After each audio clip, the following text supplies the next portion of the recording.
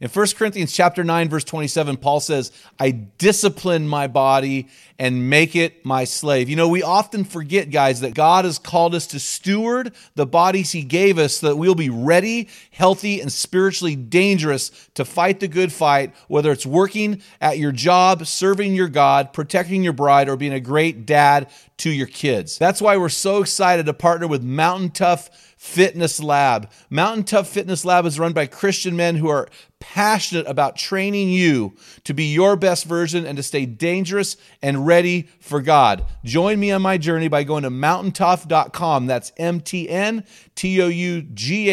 and getting your free 6-week trial when you type in the code ARENA30.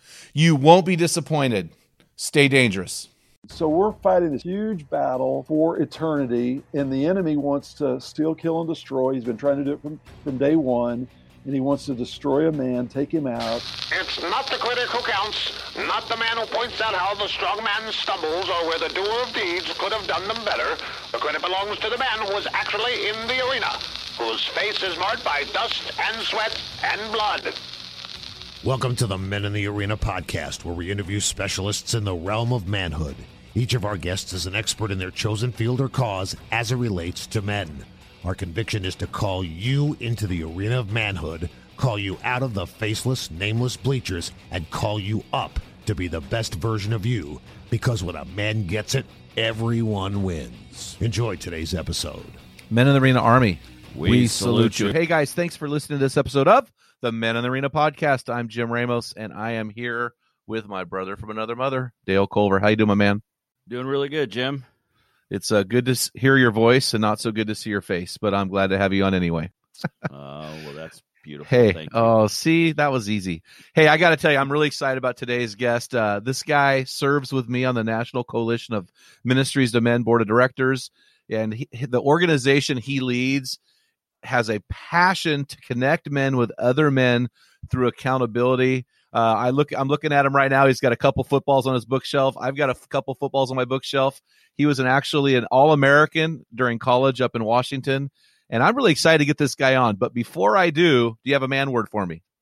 Yes, Jim, I got a word, and I'm just not going to mess around and let you guess or anything, but the word is character. Mm-hmm. And you got me. You messed earlier when you and our guest were talking. You actually mentioned this person's name, which is why I chose it. And I'm looking at our guest book, and I remember when you and I were at a conference back east, and we heard a guy named Dwayne Pickett say, does your charisma take you further than your character can keep you? Yeah. I wrote that down and put it in my notes in my iPhone. It's still there, and it's something that I have to ask myself every now and again, okay, how are you doing in that arena? No, that's really good, man. And I've been wrestling with my own character lately, just feeling like I need to go to the next level. So I'm really excited about this. There were some quotes in this book that Rod wrote that really rocked my world.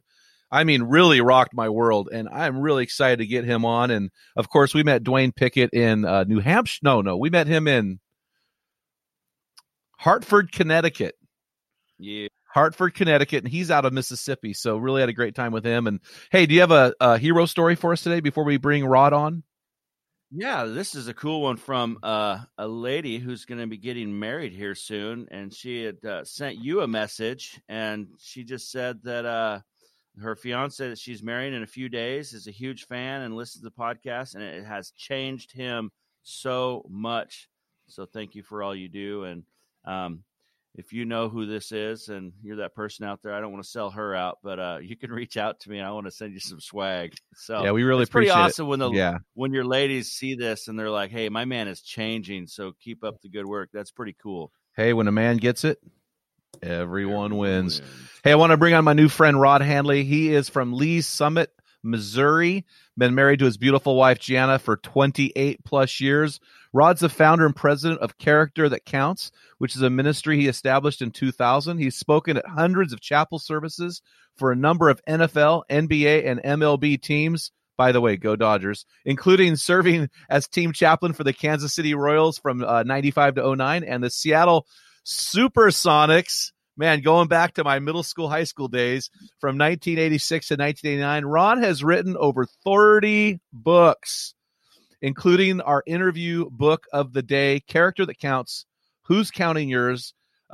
This book details the whys and hows of accountability, and I'm really excited to bring my new friend on, Rod Handley. Rod, how are you doing, man?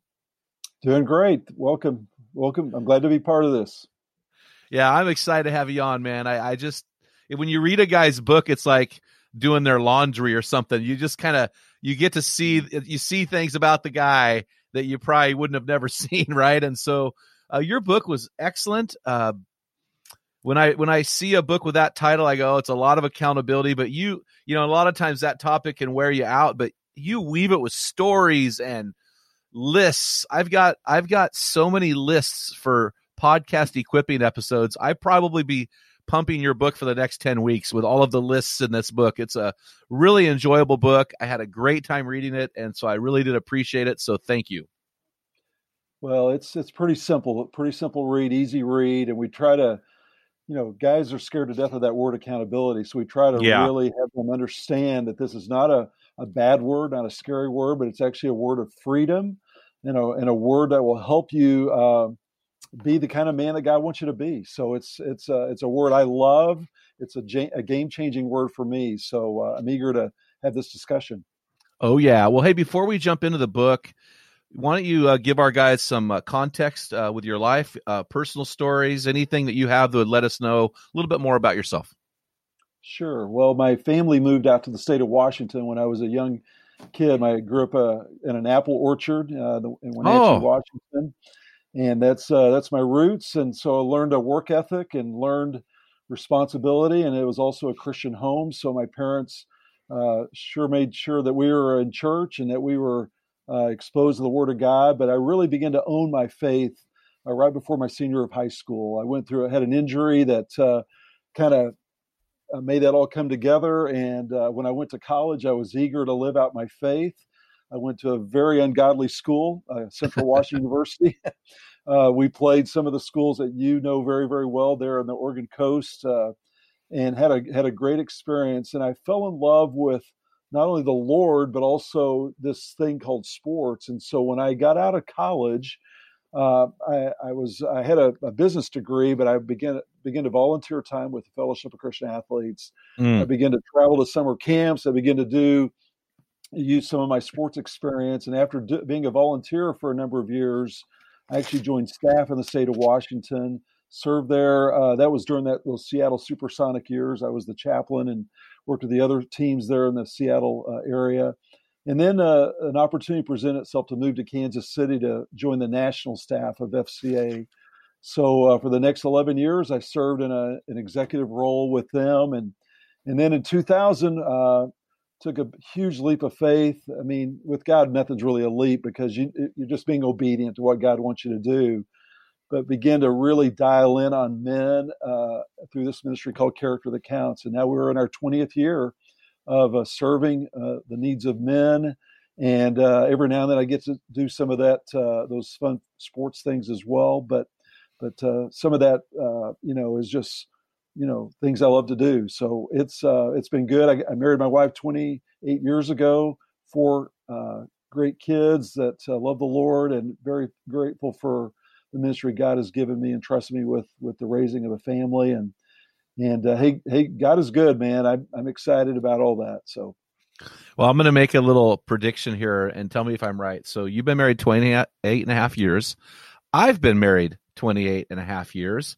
You're a football guy. I'm a football guy. And I bet you did what I did and you married your bride so that it wouldn't interfere with football. So I'm going to say that we got married on August 1st. And I'm going to say you got married really close to that date. How close? Am I right? So this will crack you up. Final Four weekend, April 4th.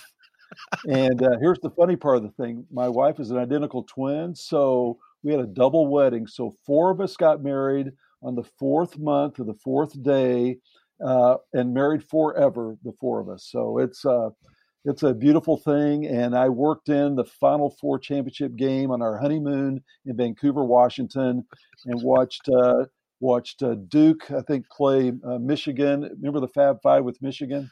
Yeah. I watched that game from my hotel room in Vancouver, Washington. And I bet you married the prettiest of the twins, but I won't make you answer. So, hey, I just want to jump into your book, man. I'm going to pull a quote out right from the very beginning. You kind of came out of the thing charging, and you address an issue I think guys get confused with. And you said this: a person of character is marked by notable and conspicuous traits. Character cannot be purchased. So when you use the word character and you throw the word traits in there, I agree wholeheartedly. And I think we often interchange character and integrity, but I believe they are different, and you unpack them as different in your book. Will you give us your definition of the two and how they're different? You bet. So the word character actually comes from the engraving business, the printing business, and it's really the mark or the stamp you have. And so I'll make it really, really simple. Character is about doing the right thing, being the right person, right attitudes, right conduct, right reactions. It's doing the right thing. But integrity is about this whole concept of being whole or being complete. And the word integrity actually comes from the word integer, the Latin word integratus, which means wholeness, entireness, or completeness. So character is about the doing piece, and integrity is about the being piece. And when the doing and the being merge together, then that's really what the goal is. So it's a combination of both words working together is what a complete man, a whole man of character looks like. That's really good, man. Doing versus being. The definition of character in the dictionary is the complex of traits, where integrity is a oneness. So you have a oneness versus plurality, a doing Absolutely. versus being. That's really good. Well, I got to tell you, you just jumped right into one of my most powerful statements from your book. And you said this in your book. You said, God is into making integers. Satan is into making fractions. I was just sharing that recently with a guy, and I forgot it was out of your book because I'll read the book and forget who said it. And I got to tell you, that was powerful. And in my 30 years of full-time ministry, I have never heard that before. So I'll be crediting that quote with you for the rest of my life. But when you think of a fraction of a man compared to an integer of a man, what does that look like to you? Will you lay that out for us? So, and let me just add this component, because that's actually one of my favorite sayings as well. Satan wants you to be a fraction. He wants to divide you. He wants to compartmentalize you. He wants to disconnect what you do on Sunday morning at church from what you do the rest of the week. So this is exactly what Satan's into, fractions. And he's fracturing guys. He's causing them to disconnect from not only other men, but from themselves, so trying to do things that are inappropriate. And so he's the king of confusion, conflict, chaos. That's what he does. He's a divider. On the flip side, God is a completer.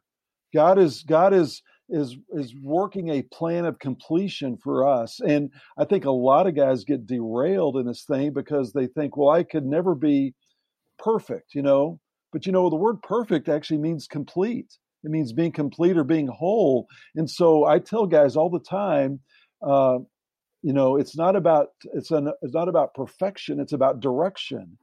And if we're going to stumble, we're going to fall, we're going to mess up, we're going to make bad choices, bad decisions, or we're going to lack integrity or lack character. But does that disqualify us? No. Because God is in the completing business, and God is moving us towards Christ-likeness. And in this journey of these slip-ups, the key for a man of character and integrity is that when they get out of alignment, when they get, misguided, when they begin to compromise, they quickly get back into alignment with God's will and God's way and God's purposes. And that's the journey that we're all on, every single one of us. And so, not that we minimize sin or we try to say, well, that's just part of who I am, but we're quickly seeking repentance, seeking forgiveness, seeking that oneness with Him, and becoming more like His Son, Jesus. And so that's the journey we're all on, and that's where hopefully this connection takes place, because it's reality. This integer and fraction concept is exactly the battle that we're in, because Satan does want to divide us. He does want to divide us. No, that's really good at divide us. That's a fraction. When you 1/4 is a division. That's a fraction. That's a divisive mathematical term. You said something here that I thought was really powerful. You said Satan wants you to be a fraction. He wants to compartmentalize you. And this is a buzz for me because men are naturally extremely compartmentalized, right? Gungor says that we have a nothing box that we can live in. We can put our compartments in there. And I think of guys like our Navy SEALs, who I love, who are some of the greatest warriors on the planet, yet they divorce at a rate of 90 to 95%. So in this compartment, they're the best. In this compartment, they're the worst. And so this fraction concept that you're talking about, you made a comment also that I thought was powerful. You said, when a man of integrity is out of alignment, he finds that and gets back into it. On page 22 of your book, you said something that, again, was a beautiful paradox. I love the paradoxes in the Bible and the paradoxes of serving Christ. And you shared one that I had not thought of before. You said this: true character begins by acknowledging who you really are and what you don't have. So often we have false impressions of who we are, and we view ourselves under a different set of standards than we judge others. What I read into that, Rod, was that integrity is the acknowledgement of who you are not. Paul said, I'm confident of this in Philippians 1:6, he who began a good work in you carried on to completion. So can you talk to us about this paradox between being a whole man, yet being a man who recognizes that at the same time you're incomplete? Well, and like I say, it's sure easier to acknowledge that in other men than ourselves. I mean, we're sure to point out the flaws and the imperfections and the shortcomings of our plumber, our accountant, our banker, our pastor. It's easy for us to do that. And while it's really easy to minimize our own journey and minimize our own sin and justify it, to again compartmentalize it. Well, it's not as bad as so and so, or at least I'm not doing this. I mean, or the most famous compartment we put in was, I'll never be found out, I'll never be discovered. And so a man of integrity takes a really a good hard look at themselves, recognizes who they are in their flesh, in their sinfulness, and understand, man, I've got a lot of maturing to do. But they also realize that the Lord God has promised that He will never leave or forsake them, and that He who promised to do a good work in us will complete it until the day of Christ Jesus. So we don't beat ourselves up, but we also don't get high and lofty and think I'm without flaw. So He's a balanced man. And, when I start thinking about the word character, these, and I've got 150 different character words that I speak and teach on. And that list, as you know, is in the back of the book, a full comprehensive list of all these character words. And as good as those words are, guess what? If you take those words to an extreme, those words aren't good. Yes. You can push this character piece so far that you become very legalistic. Yeah. You become very, that spirit of humility doesn't exist anymore. And so every one of these words has a balancing act to them, because if you take it to a humanistic level, you shove God out of the equation totally. So that's the balance. And that's where, a time in the Word of God, regrounds a guy, replants a guy. Because if all you're listening to is self-help books on, I want to be a man of character, guess what? Eventually you will really fall, because you're not being honest with yourself about who God says you are, both in terms of being flawed and also being complete in Him. Yeah, it's a journey of paradoxes when we live for Christ, right? We've got to die to live. We've got to humble to boast. We've got to be weak to be strong. It's just over and over through the Bible. You talked about, yes. Well, you talked about the secret compartment, and I thought that was really interesting. I never thought of it that way.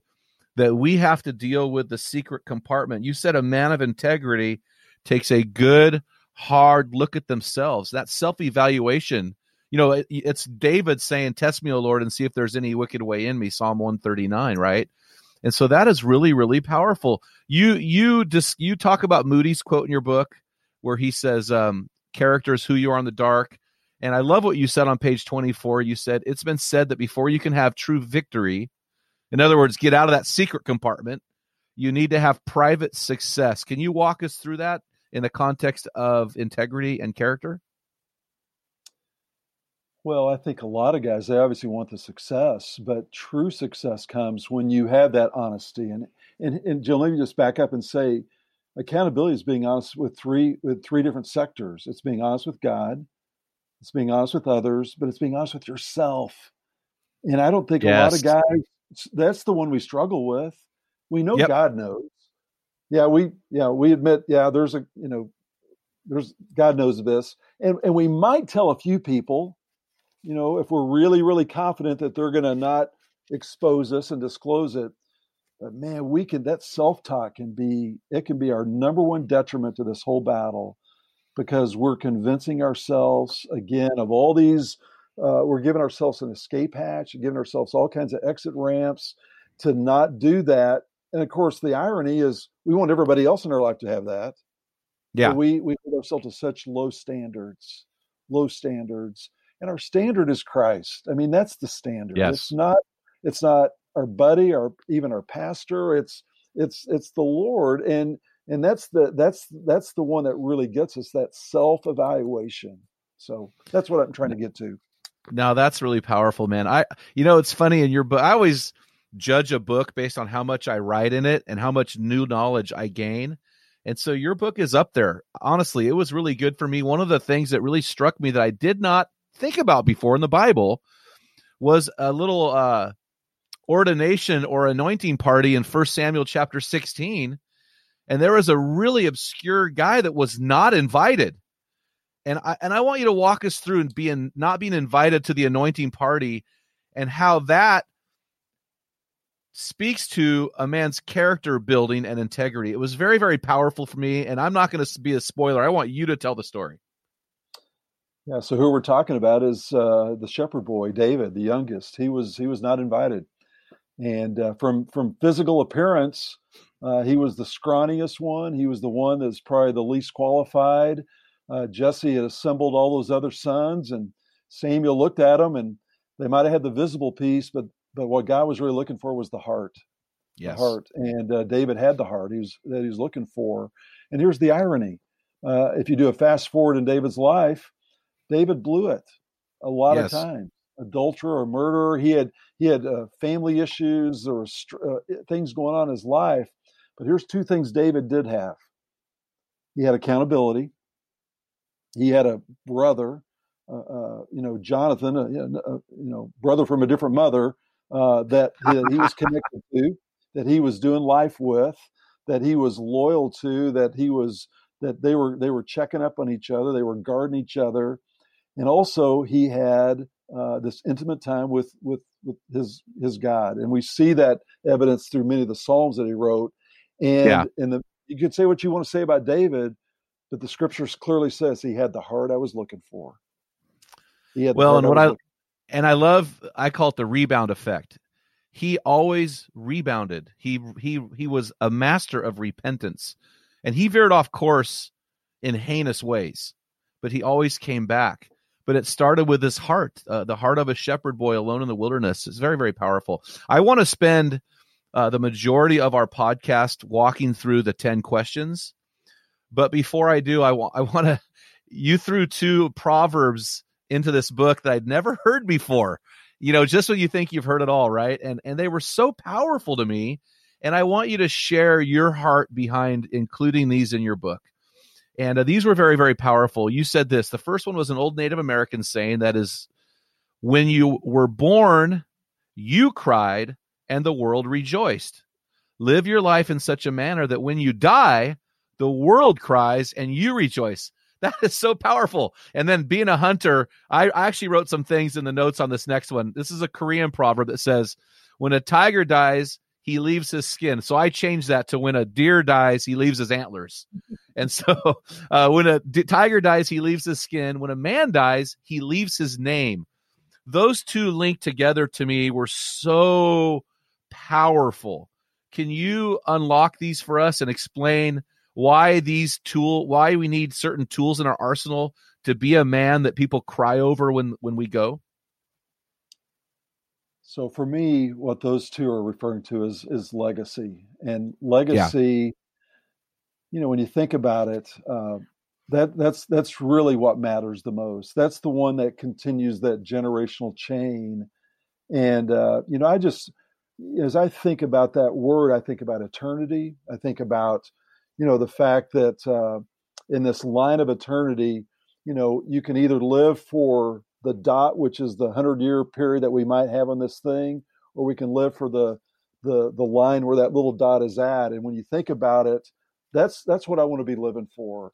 And that's what hopefully the men that we're talking to this podcast, they value and realize that the things I do today are going to be making a difference, hopefully 20, 30, 40, 50, 100, 200 years beyond.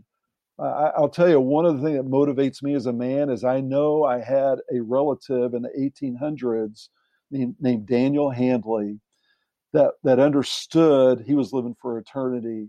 And while I obviously never met him, but I heard about him through some writings and I've seen some things, and it inspires me, encourages me that the things I'm doing today, maybe someday the kids of the kids of the kids of my kids will say, hey, there was this guy back in the year, at the turn of the century, in the 21st century, that really was doing some special things for the Lord. And to be quite honest, I don't care if they remember my name, but I care if they remember what I did. And the evidence of that is some of the resources, some of the books, some of the different things, and hopefully they'll see that. One of the things I do, Jim, is I actually am a journaler, and I've been writing journals, not for my purpose, but for one day for my kids to have. And so part of that, it's called The Legacy of a Dad, and I record things so they can hear verbatim from me, years and years and years down the road of what's going on. So legacy for me is huge. And those are those words talk about. So see right there by my pin tip, those are all journals. I'm journaling right now through the pastoral epistles, verse by verse. And I actually write each journal for my 3 sons. So I completely connect with what you're saying. Is this the problem with men regarding their integrity and character, though? Is the problem with men that they aren't seeing the end, or they aren't seeing the dash, or the line, they're seeing the dot? I mean, is this part of this compartmentalization or fraction issue? What do you think? Absolutely. And the temporal takes precedent. What am I doing today, really, really gets them consumed, and they forget about tomorrow and the impact of tomorrow. And I think that's one of the reasons guys get themselves in trouble with sin and compromise, and they begin something that might seem innocent, but then, they aren't thinking about what the end game looks like with this and what that could potentially lead to. And of course, when your sin gets discovered and when you get exposed and when you get found out, there's great regrets and remorse and guilt and shame. And of course, the enemy does a job on us because he's inviting us to do that. And then when we do that, he beats a tar out of us saying, and you call yourself a Christian for doing that? So, I mean, he gets us both directions. So we're fighting this huge battle for eternity, and the enemy wants to steal, kill, and destroy. He's been trying to do it from day one, and he wants to destroy a man, take him out. And so the very things he entices you to do, he beats the tar out of you in the back end when you actually do it.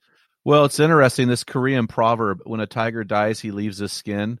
What you don't realize about that proverb is if a tiger dies naturally, the skin rots. The tiger that leaves his skin was killed by a predator. The deer that leaves his antlers was killed by a predator. Satan is a predator. And here's the thing, Rod, that's frightening to me. He is the apex predator, and he's so patient. He's so patient with our breach of integrity. He'll wait 6 decades. It's scary. Well, let's jump for the most opportune moment, when it'll cause the most destruction, when it'll actually crush anybody. I mean, he is willing to wait it out for that opportune moment. So that's when we got to be on guard. And you said it really, really well. I also, let me give you another proverb. You didn't mention this one. I thought you were going to go there with this one too, and it's in the book. It says the best time to plant a tree was 20 years ago, and the next best time to plant it is today. And I think that's really a great message for the guys too, because we put off decisions, well, I'll take care of that later. But the best day to make a decision to be a man of character and integrity is today. Don't wait. Yeah. Don't wait and draw that line in the sand, plant that tree today and say, you know what? My past is a lot of experiences I learned, but today is the most important day I can make a decision, because I'm going to make a decision today to be that man of integrity and character. And I'm going to find in a man to be accountable. And I'm not going to put off thinking I'll do it later, because guess what? Later never comes. It never comes. Well, and you know what's scary, Rod, is you and I are within 5-6 years of each other in age. We've raised our families. We've loved we've loved one woman, not the same woman. We've loved one woman for almost 30 years between you and I, 60 years between us. You would think it would be coasting time for us, but this is the time I see most guys fall, is in their 50s to late 60s, when their sweet spot of ministry is happening. They have maximum influence, and they have minimum guys out there willing to call them out, because we're now the ones calling everybody else out. And this is really a scary time. We have to really trust God, because guys like you and I, this is when the trap gets sprung. Absolutely. I think. Absolutely. So we just need to be on guard. So these young guys who are listening, most of our guys listening are in the 25 to 40 window. And we talk about getting through the stress bubble of raising your kids. And that is a true statement, but we've got to be even more on guard during those years when we're alone for multiple hours in a quiet house because the wife is working, or when we carry more authority because now we sit on church boards and ministry boards. And we just really have to be on guard, because this is when Satan wants to rear his head and strike. And so I want to jump into accountability, and I want to go really utilitarian on this thing, because you list 10 questions, and I want to walk through those and why you chose them. But before we do, I want to just start with this quote from your book. And first of all, I want to tell you, I love accountability. I'm inspired from your book to get deeper into accountability, but a lot of guys in the church shrink back at accountability. In fact, a lot of pastors I know attack accountability. It's just really, really interesting to me, and I'll let you speak to that. But you said this: accountability means I am liable to be called to account for my life. It means I'm regularly answerable for the key areas of my life to certain people. That's a key phrase. It means I'm being held responsible for who I am and what I do. The purpose of accountability in one's life is nothing less than an attempt to become more Christ-like and to grow more intimately in Him. I hope I encapsulate your heart for accountability, but I want to have you elaborate on that. And then also talk about your subtitle, Who's Counting Yours? So a lot of words there that scare the babies out of guys. Let's start with the word responsible. I mean, we don't want to be responsible. You know, we want to play the victim. We want to play the blame game. We want to, and it might be our upbringing. It might be our schooling. It might be our education. It might be, you know, that bad boss I had, or that terrible woman that I decided to marry. And so we are really quick to, again, kind of minimize ourselves as opposed to taking responsibility and realizing, you know what, ultimately the one I'm accountable to is the Lord. And the cool thing about what I'm proposing to men here is that, you know, there's going to be a day of reckoning coming for all of us. I mean, the scripture's clear. There's a day of judgment coming. And I would much rather approach Judgment Day with a clue of what I did, as opposed to walking there clueless, going, huh? What? I mean, because guess what? It ain't going to work on Judgment Day. It's not going to work.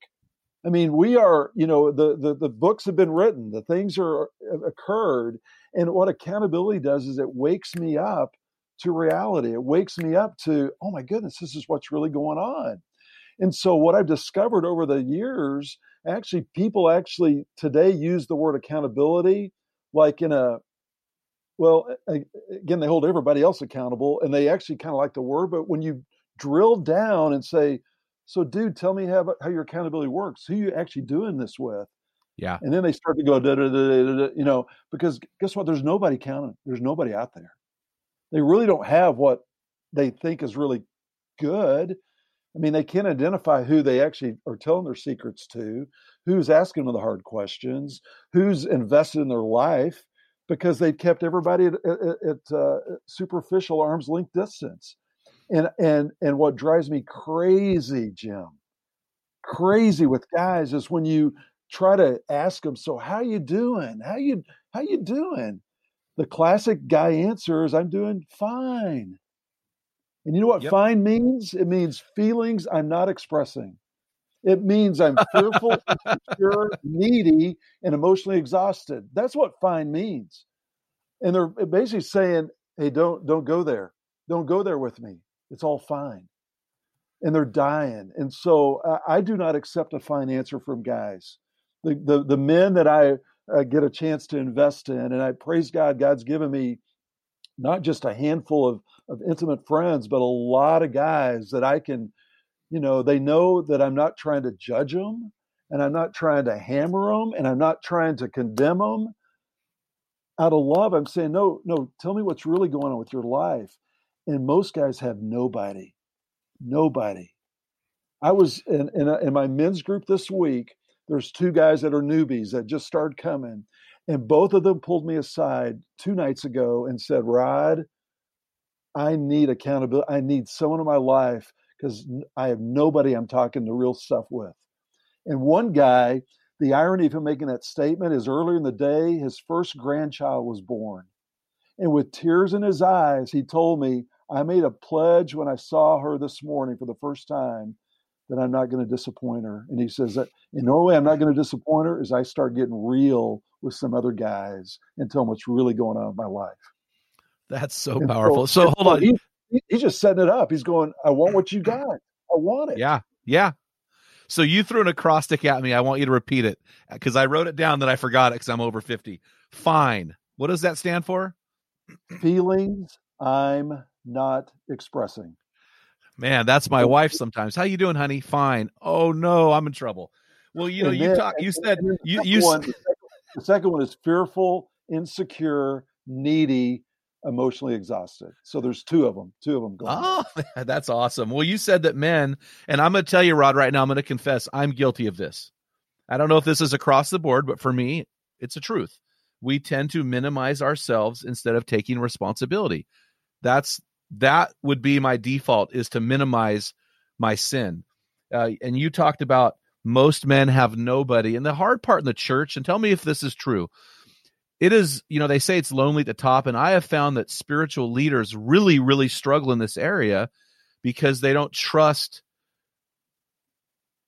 the people within their body because they're also shepherding them. So if you have a shepherd who's not in this accountability, it perpetuates itself down the line.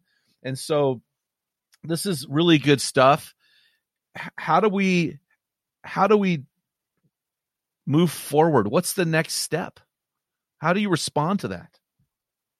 Well, and you mentioned earlier the thing that I've got a bunch of lists, and if you remember, one of the reasons I give for people not being accountable, it's the 10th one on that one of those lists, is too many people are counting on me.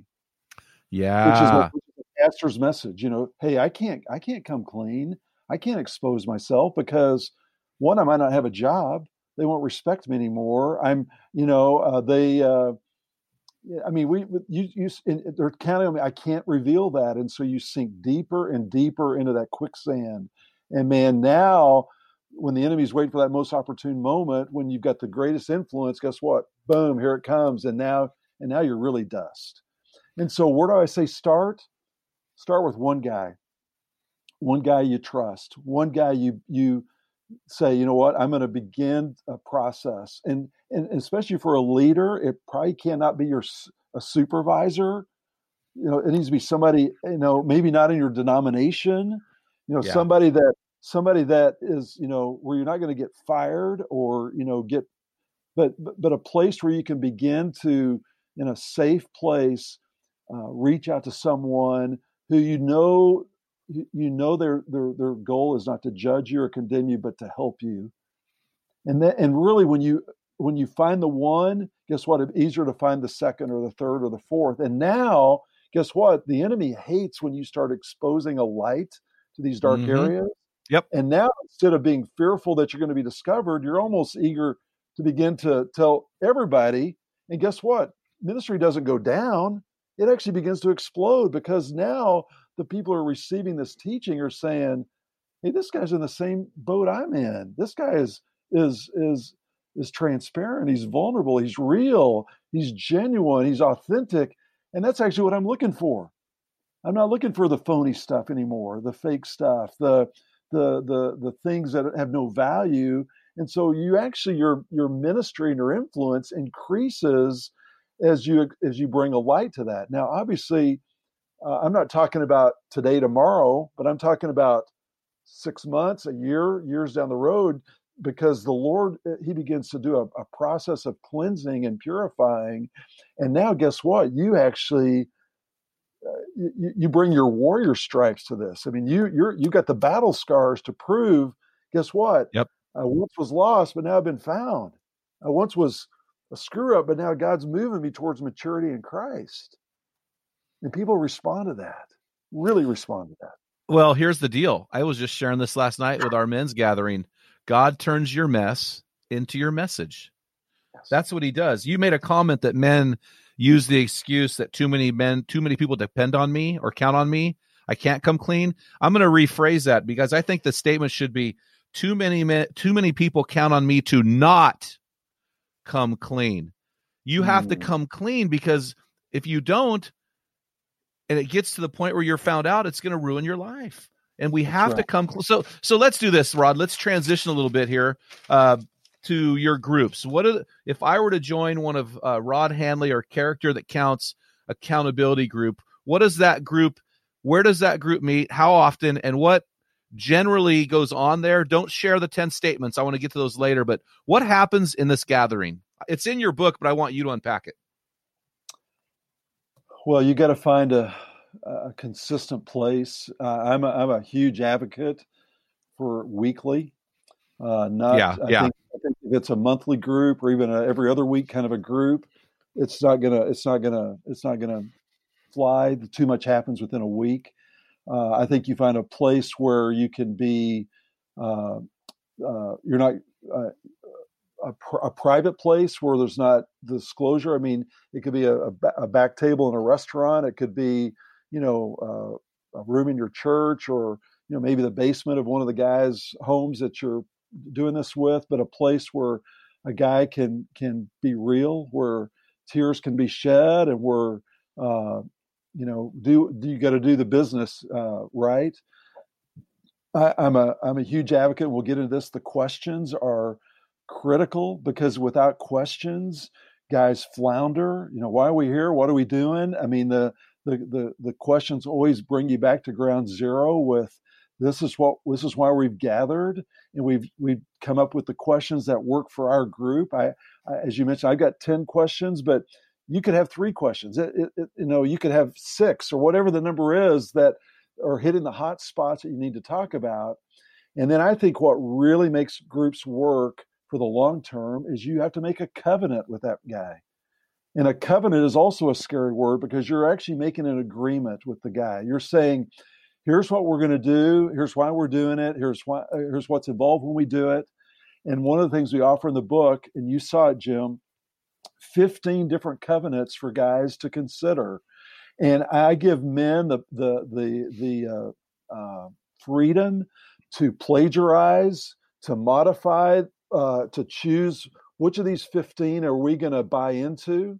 These 8 or these 10 are the ones that we're going to live by. And I tell them, put it in a Word document, sign that document, take it to a notary and notarize that document, go to Walmart, buy a picture frame and put that document in that frame, bring the frame to the meeting as a visible reminder that here's the commitments we've made to each other.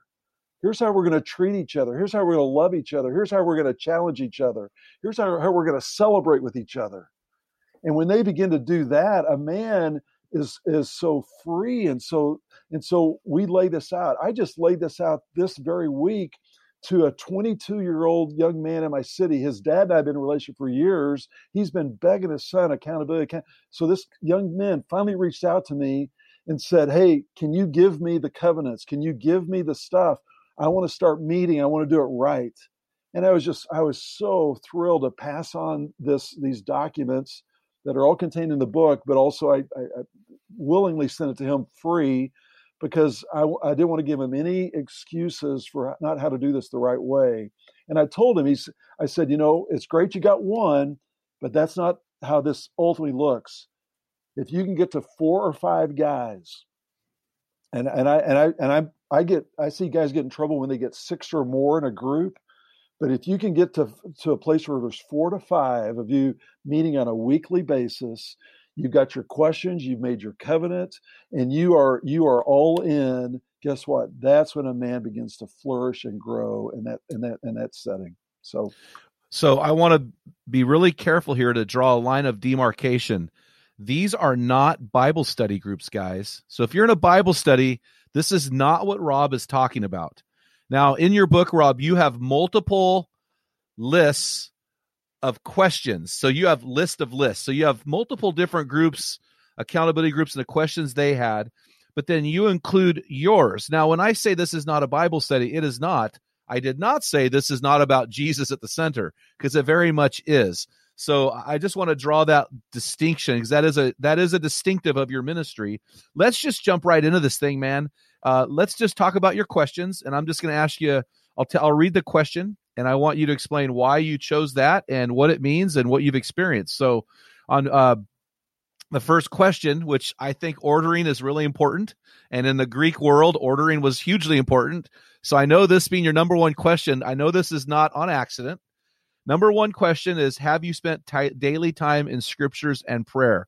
That would come across as legalistic. So to some guys, right? I love the question. Explain the position of this question and why we went with this one. Well, it's the most critical question on the list. And so you're exactly right. And it's our Jesus question. And here's what we've discovered, Jim, throughout the years. However you answer that question is a leading indicator to how the rest of the questions are going to go.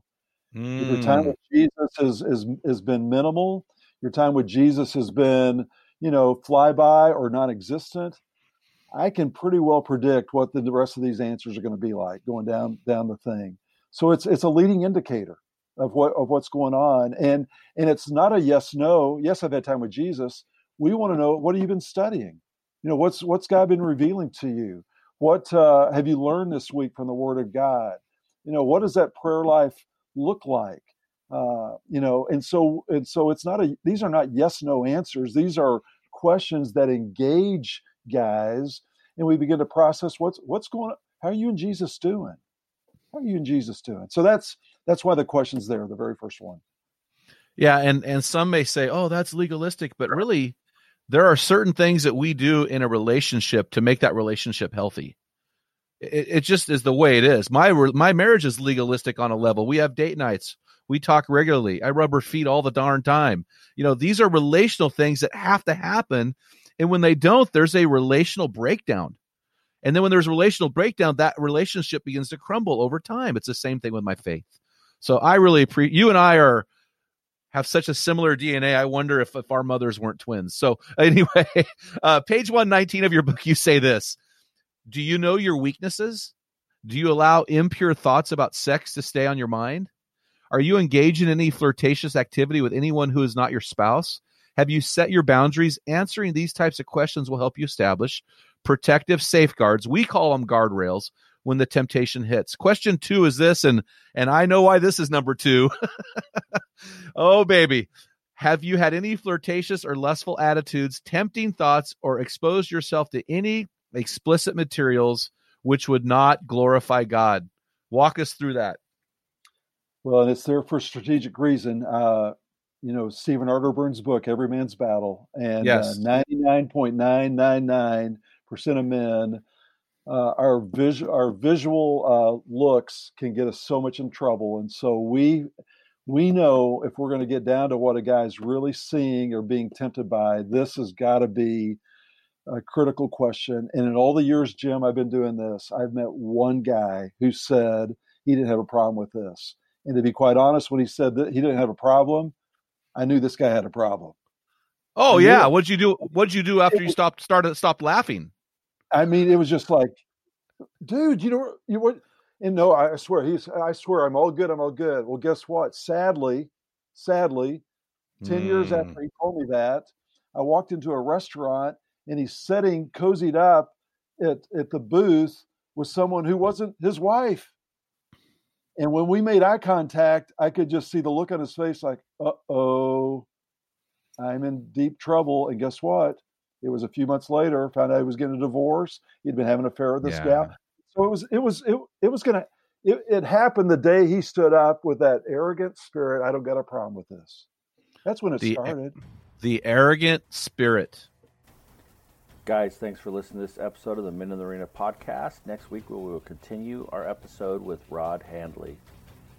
Guys, we want you to head on over to meninthearena.org and check out a free resource in the top right corner of the website there. And until next time, feel the wet sand on the arena floor, hear the deafening roar of the crowd, taste the sweetness of victory, smell the stench of battle, get in the game, get dirty, grind it out, and be an accountable man. Men in the Arena. If you hunger to be your best version, join us along with thousands of men from around the world. Check out our Men in the Arena forums. You can join on Facebook or on our website at meninthearena.org. While you're on our website, remember to pick up your free electronic version of Jim's bathroom book for men, The Field Guide.